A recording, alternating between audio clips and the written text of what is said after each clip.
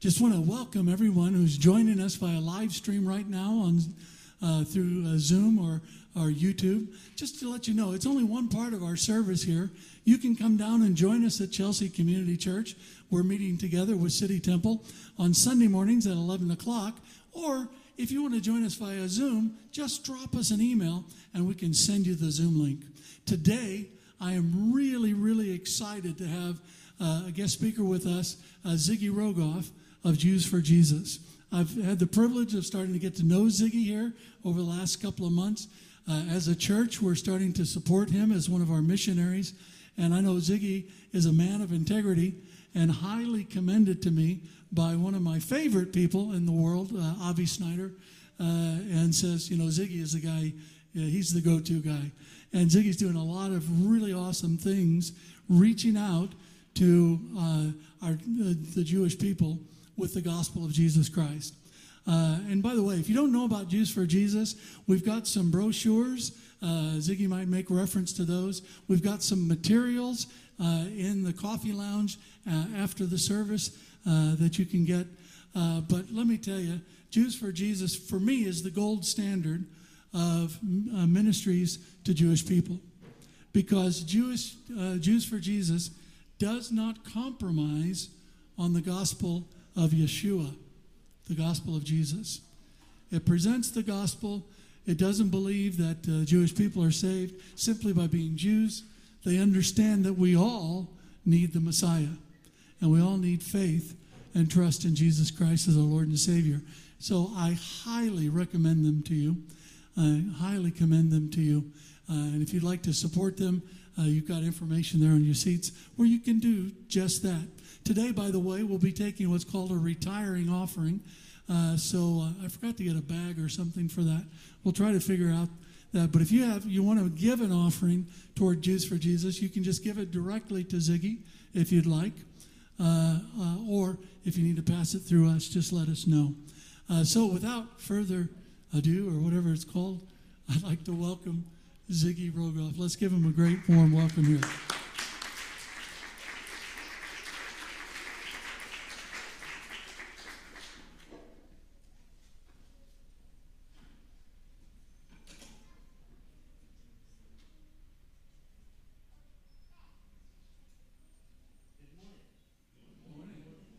Can you tell me, is it already on? It is on. Okay, great. Thank you, Rod, so much for inviting me this morning to stand in your place and to share. So thank you very much for the honor and privilege. So thrilling to see you here and what the Lord has done in the Chelsea Community Church and how you've been brought together. It's wonderful. Before I begin, thank you so much for commending Jews for Jesus. If you're interested in supporting Jews for Jesus, you have the flyer. You can either give it to me at the end, and if you're online, just go to the internet and just mention my name when you go through something. We very much are grateful for people's support of the work we do reaching Jewish people with the gospel. Let me pray. Father God, we thank you that you have spoken to us many words. We're not in the dark. We thank you, Lord, that we know of your Son. Even these eyewitness reports have been given to us by people who've been inspired by your Spirit to speak the truth of who he really is and what he has done for us. We thank you for Jesus, our Lord and our King. Amen. Now, I'm going to be using today the English Standard Version of the Bible. And I don't know because the way this talk I'm going to give you can either kind of listen or go to the Bible. So I'll make some references. I'll make references to where we are in the Bible. So I'm just working off the ESV. So if yours is slightly different, that's still okay.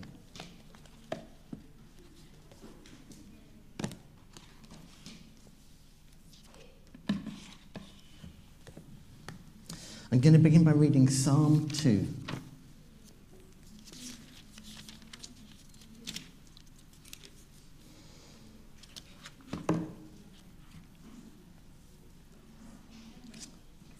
I hope you're there. Why do the nations rage and the peoples plot in vain. The kings of the earth set themselves, and the rulers take counsel together against the Lord and against his anointed, saying, let us burst their bonds apart and cast away their cords from us. He who sits in the heavens laughs. The Lord holds them in derision.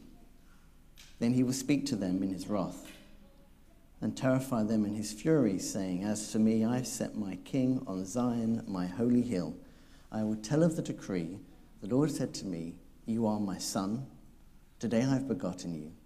Ask of me, and I will make the nations your heritage and the ends of the earth your possession.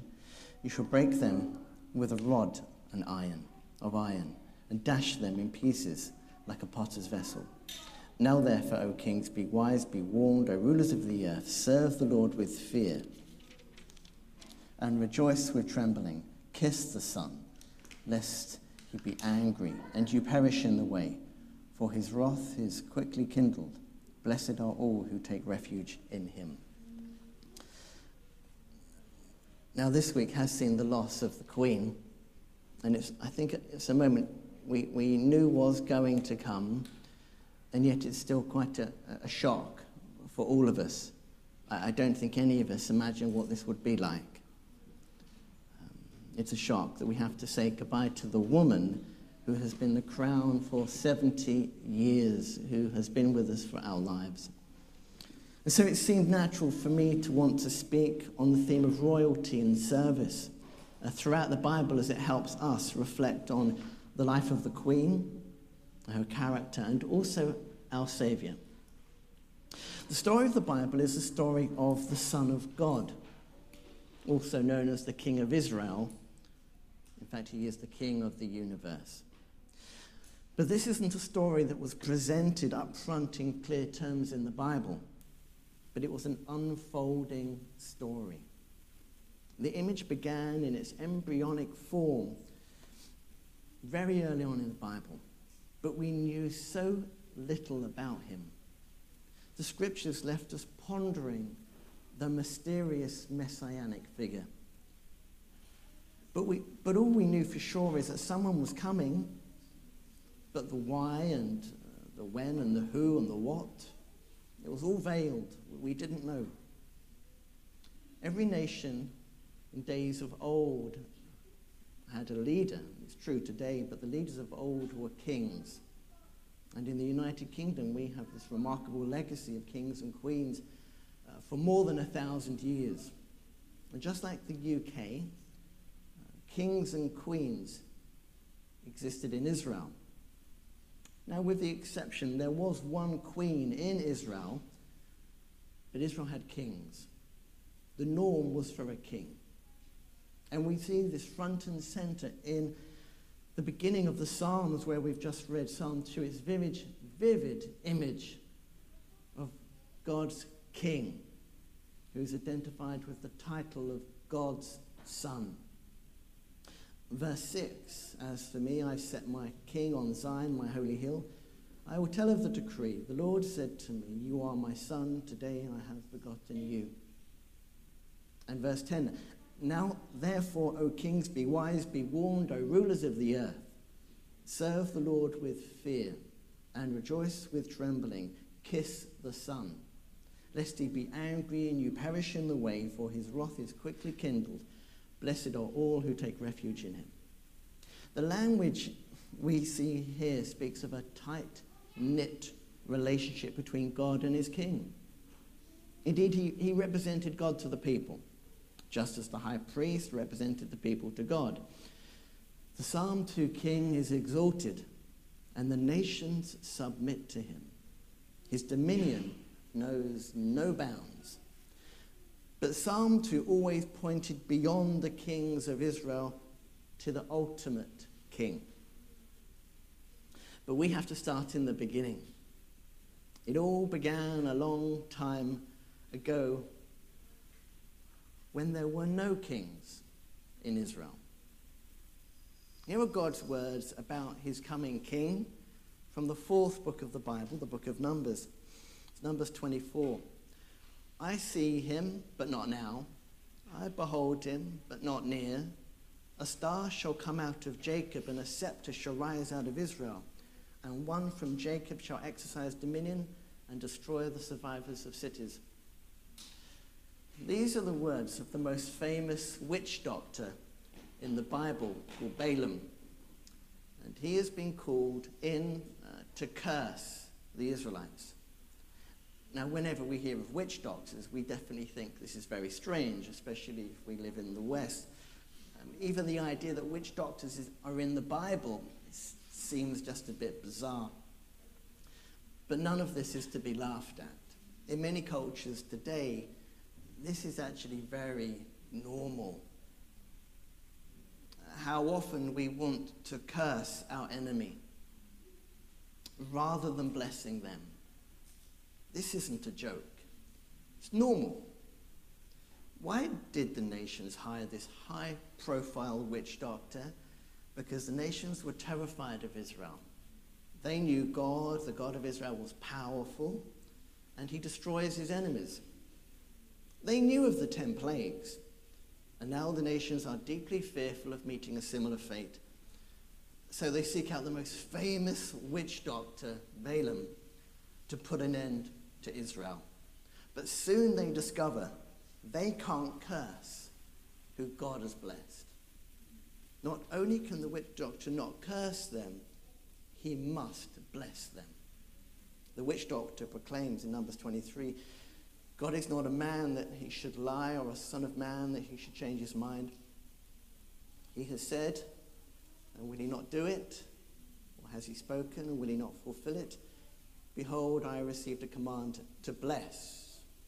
He has blessed, and I cannot revoke it. Out of the witch doctor's mouth, he speaks the sure words of God. If God has said it, it will come to pass. It is certain.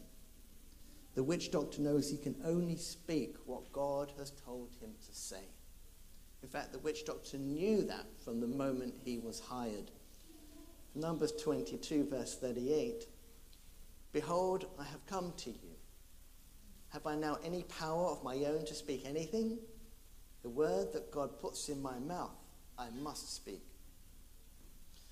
Now, this witch doctor has a lot of sayings, and there are a pair of statements that he makes which really resonate with each other and strike a chord with us. They sound the same, but they're different. Listen, this is Numbers 23, verse 22. God brings them out of Egypt and is for them like the horns of the wild ox. But Numbers 24, verse 8 says, God brings him out of Egypt and is for him like the horns of the wild ox.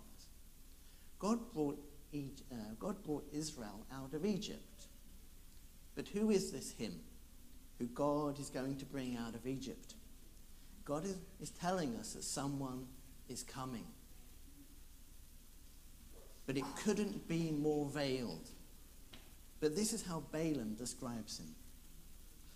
Water shall flow from his buckets, and his seed shall be in many waters.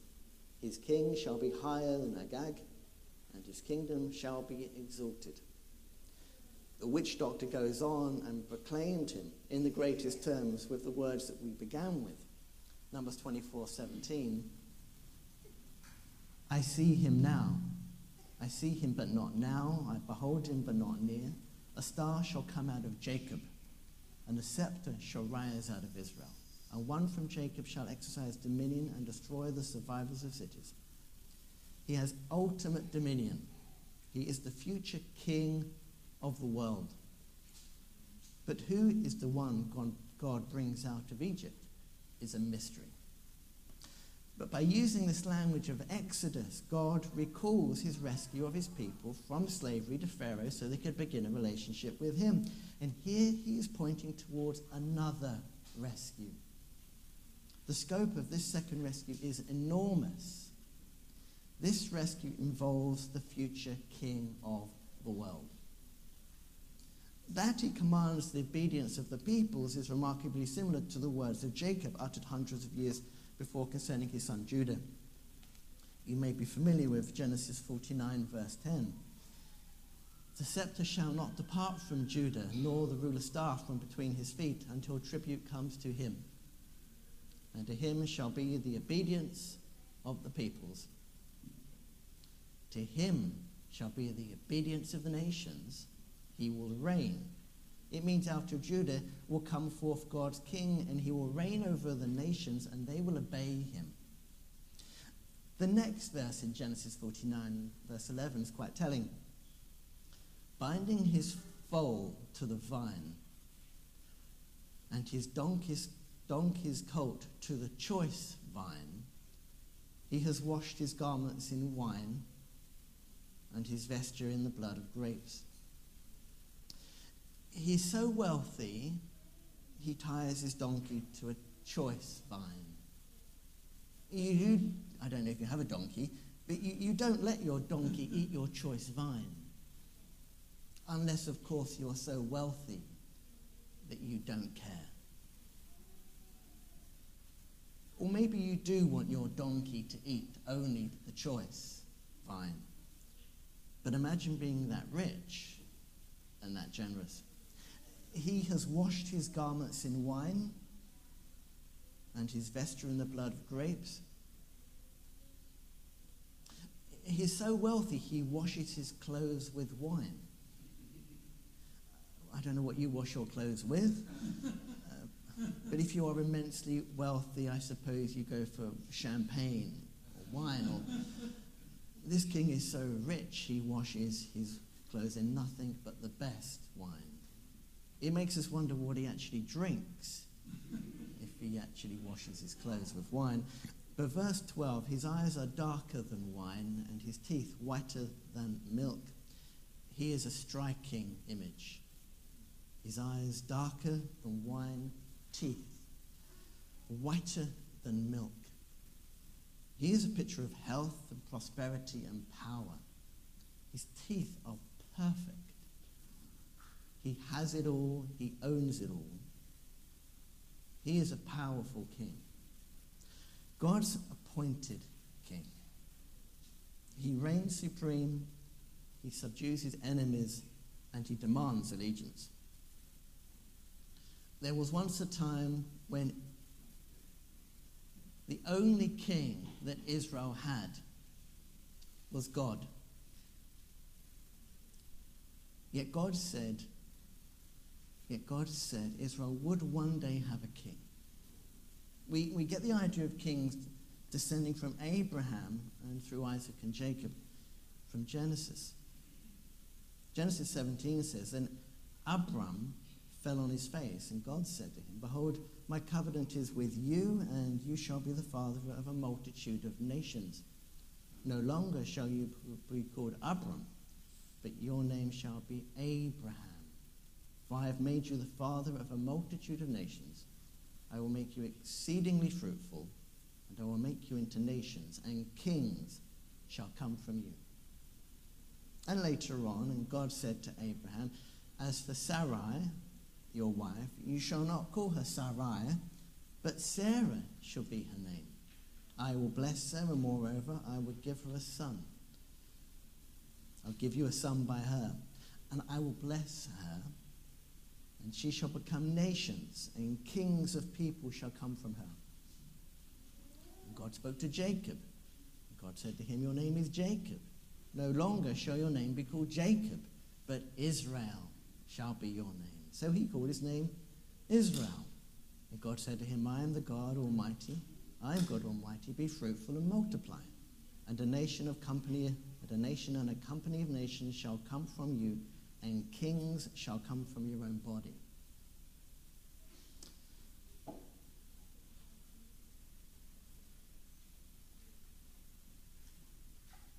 But it is in the book of Deuteronomy that we learn that God had specific plans for a king in Israel. This is Deuteronomy 17, picking up at verse 14. "When you come into the land that the Lord your God is giving you, and you possess it and dwell in it, and then say, 'I will set a king over me, like the nations that are around me,' you may indeed set a king over you, whom the Lord your God will choose. one from among your brothers you shall set as king over you. You may not put a foreigner over you who is not your brother. Only he must not acquire many horses for himself, or cause the people to turn to Egypt in order to acquire many horses, since the Lord has said to you, you shall never return that way again. And you shall not acquire many wives for himself, lest his heart turn away, nor shall he acquire for himself excessive silver and gold. And when he sits on the throne of his kingdom, he shall write for himself a book, a copy of the law approved by the Levitical priests.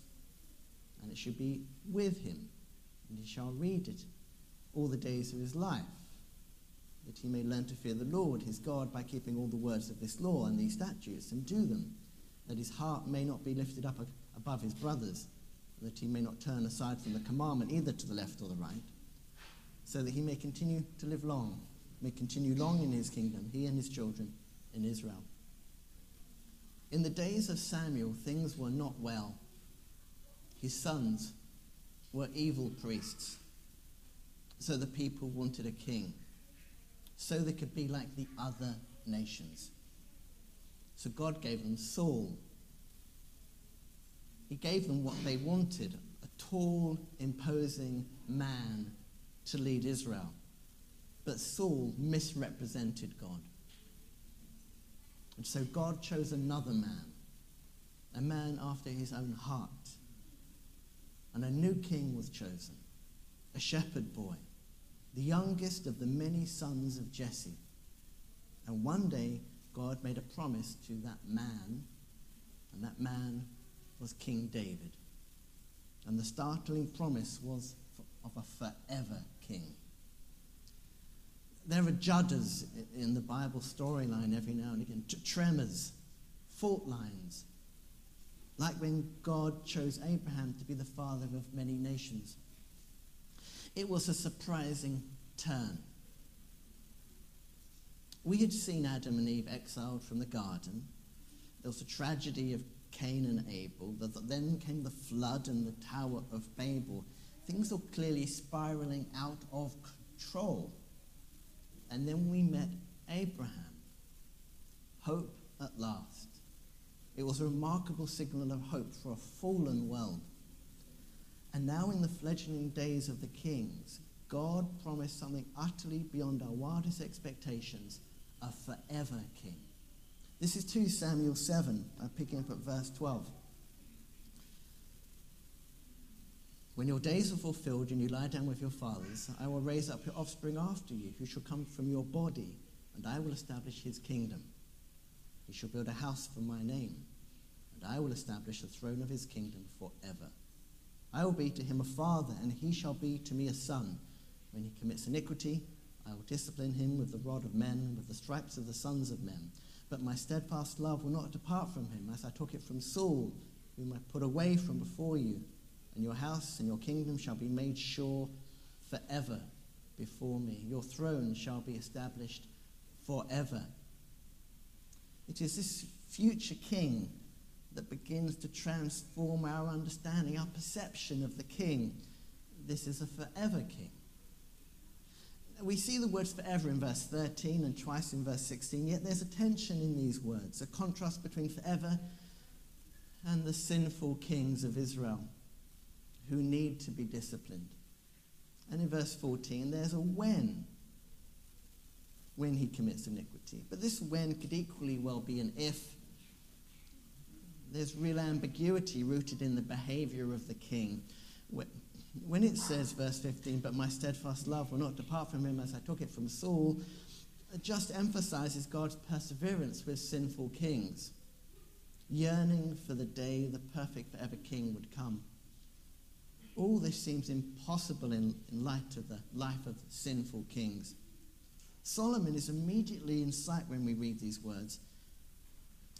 He was a great king, but in some sense, he was the worst king. He had such power and dominion, and yet he failed. He never paid much attention to his copy of the book of the law. He had too much gold. He had too many wives.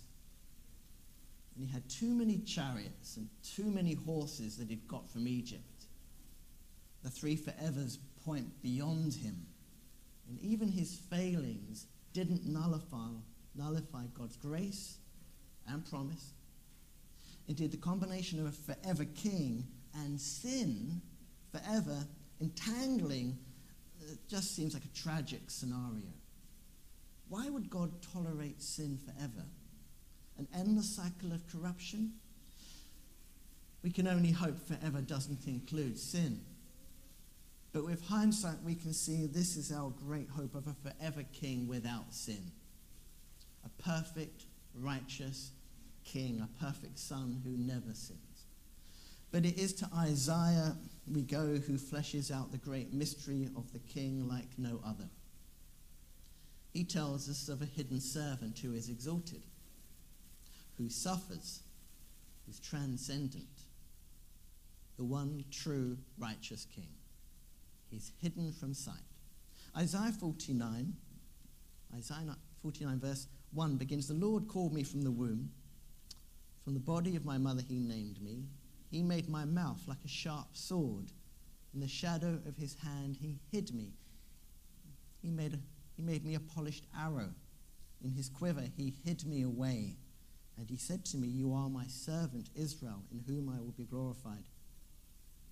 And there's the well-known passage of Isaiah 53, specifically Isaiah 52:13 says, "Behold, my servant shall act wisely. He shall be high and lifted up and shall be exalted." It is this servant who silences the kings of the world. Isaiah 52:15. "So shall he sprinkle many nations. Kings shall shut their mouths because of him. For that which has not been told them they see, and that which they have not heard they understand." But as we get to Isaiah 53 verse 2, he is identified as a root out of dry ground. Let me read Isaiah 53 verse 2. "For he grew up before him like a young plant, like a root out of dry ground. He had no form or majesty that we should look at him, and no beauty that we should desire him." A root out of dry ground is miraculous, almost an impossibility. It emphasizes the unfavorable conditions in which the servant would appear. He would not fit the stereotype of a king. A dry root in the barren ground does not appear to have much of a chance. It doesn't appear to have much life in it at all. But this language is very interesting. It's very similar to Isaiah 11, verse 1, where Isaiah speaks of a shoot from the stump of Jesse. Just think of that image, a shoot from the stump of Jesse. Imagine a tree. Maybe it's a tree you've grown up with your whole life, or maybe you've seen a tree being felled. This great tree is cut down, and it's reduced to a stump. The finality of this tree is appalling. The stump speaks of brutal destruction, brought down to the point of death, and then a shoot springs forth from its stump. There is still life there, just like our root out of the dry ground. The tree cut down emphasizes a judder, a tremor, a break from everything we expected. The stump tells us that God does not work through strength and power, but through weakness. Isaiah 11 tells us this king is out of this world. Listen to these verses from Isaiah 11. "There shall come forth a shoot from the stump of Jesse, and a branch from his roots shall bear fruit. And the Spirit of the Lord shall rest upon him, the Spirit of wisdom and understanding, the Spirit of counsel and might, the Spirit of knowledge and the fear of the Lord, and his delight shall be in the fear of the Lord. He shall not judge by what his eyes see, or decide disputes by what his ears hear, but with righteousness he shall judge the poor, and decide with equity for the meek of the earth. And he shall strike the earth with the rod of his mouth, and with the breath of his lips he shall kill the wicked. Righteousness shall be his belt, the belt of his waist, and faithfulness the belt of his loins." Who is this king that demands obedience, who crushes his enemies? Well, this is the Psalm 2 king. But who are the enemies? It is those who refuse to be healed. This king pays the penalty for sin. Isaiah 53 verse 5, but he was pierced for our transgressions, he was crushed for our iniquities. Upon him was the chastisement that brought us peace, and with his wounds we are healed. The good news is that the forever king came. And Jesus answered Pilate, my kingdom is not of this world. If my kingdom were of this world, my servants would have been fighting that I might not be delivered over to the Jewish leaders. But my kingdom is not from this world. Then Pilate said to him, so you are a king. And Jesus answered, you say I am a king. For this purpose I was born, and for this purpose I have come into the world. This king is also a servant king as he suffers and dies for others. From Mark 10, and Jesus called them, he called his disciples, and he said to them, you know that those who are considered rulers of the Gentiles lord it over them, and their great ones exercise authority over them. But it shall not be so among you.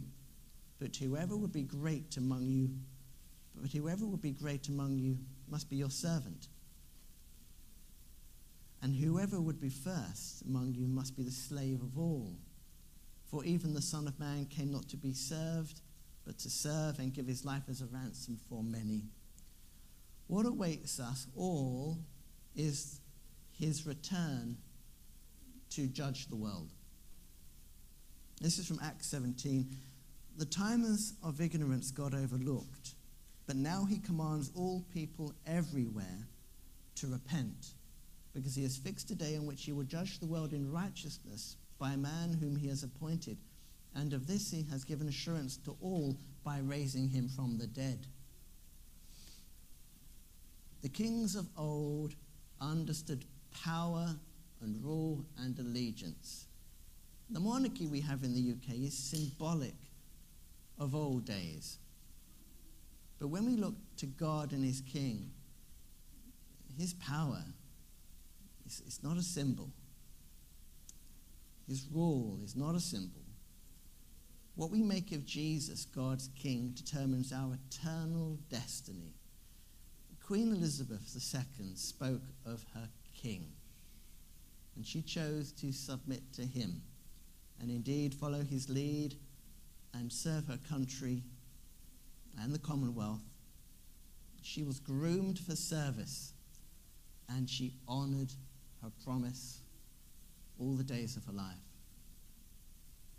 If you have never grasped Jesus is God's king, who has absolute power to judge and save, let it be today that you swear allegiance to the King.